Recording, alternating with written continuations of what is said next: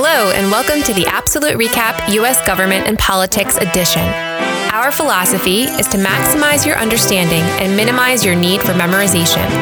Each episode will recap content, skills, and test-taking tips to help you succeed in May. I'm your host, Melanie Kingett, and your recap starts now. Hi, and welcome to the APsolute RecAP U.S. Government edition. Today's episode will recap interest groups. Let's zoom out.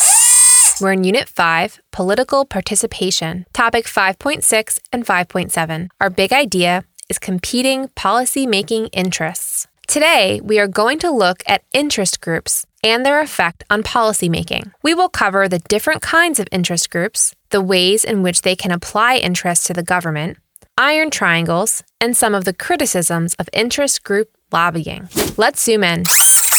Interest groups. This is getting real interesting. Which is an organization of people that have similar interests and goals with regard to policy, are an example of a linkage institution. While we have not used that specific term before, we have discussed a couple of examples in previous episodes. A linkage institution is something that connects the people's interests to the government in some fashion. In the U.S., linkage institutions include elections, political parties, interest groups, and the media. I've been asked by the candidates to thank the American networks, which we will cover in a future episode. The power of interest groups has been on the rise since the 1960s and represent both liberal and conservative ideologies.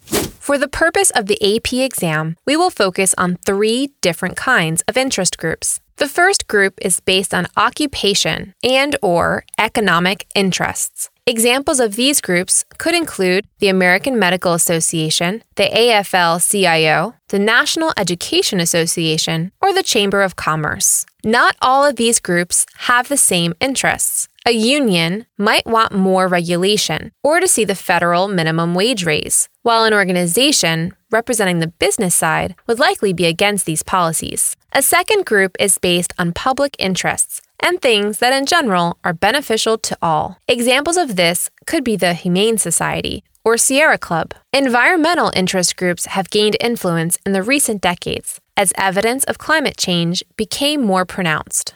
Finally, there are single-issue interest groups, which represent some of the most powerful influences over policy. 2 notable issues involving rights surrounding guns and abortions.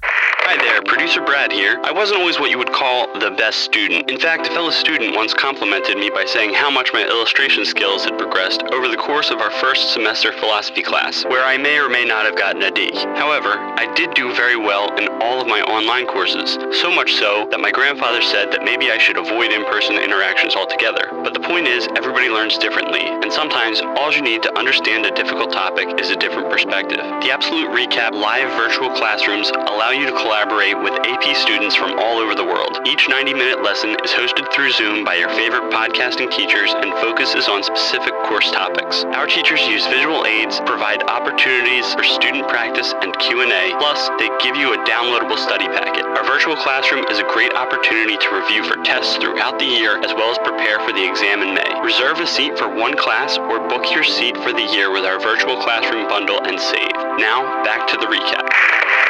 So how exactly do these groups influence policy? There are 2 ideas to consider, inside of Congress and outside of Congress. Interest groups can donate money to candidates, also known as electioneering, lobby members of Congress, and help draft legislation to be sent to the floors. Often, these influences happen behind closed doors. Michael, is it true? Don't ask me about my business, Kate. And the public isn't aware of the influences unless the media or members of Congress shed light on the issue. Outside of Congress, interest groups work to get public opinion behind their goals. This could include grassroots canvassing, social media campaigns, sending out political mailers, and in some cases, starting public initiatives to bring issues to a vote.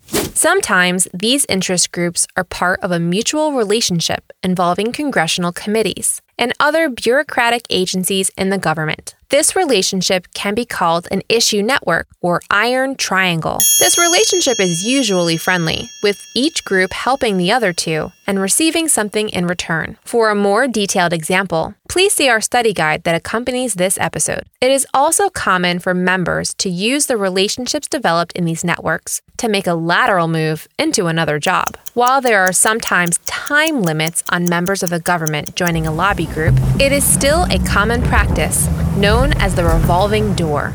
This close relationship between interest groups in Washington has often been criticized. There is no equity amongst these groups. Connections and the amount of money a group has are huge determining factors when it comes to their actual influence over the policies coming out of Washington. Any more criticisms? Yes. Sometimes this issue is referred to as elitism. When you have too many elite interest groups, you could end up with hyperpluralism, which is the idea that equally powerful groups lobbying for things that essentially have contradictory interests, leading either to gridlock or policy that doesn't have clear objectives. Finally, there is the idea of a free rider program. This is when individuals benefit from a collective good, regardless of whether or not they are part of the interest group, which disincentivizes joining the group and taking part in the political process.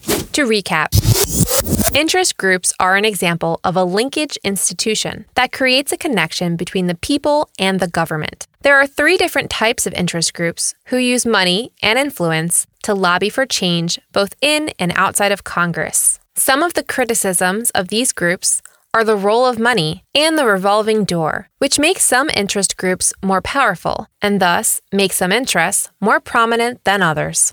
Coming up next on the APsolute RecAP U.S. Government Edition, Campaign Finance. Today's question of the day is about interest group spending. In billions, how much money did interest groups spend on the 2020 elections? For the answer to the question of the day, please follow us on Instagram at the APsolute RecAP. That's the APsolute RecAP. For updates on episode schedules, study guides, and to contact us with questions and suggestions, please visit our website, theapsoluterecap.com. The APsolute RecAP is produced by Brad Kingett with music by Zach Caruso. Today's episode was written by an AP Gov teacher. Please remember to rate, review, and subscribe wherever you get podcasts. Time's up, votes are in. Thank you for listening to the APsolute RecAP U.S. Government and Politics Edition. AP is a registered trademark of the College Board. Copyright 2020, APsolute RecAP LLC, all rights reserved.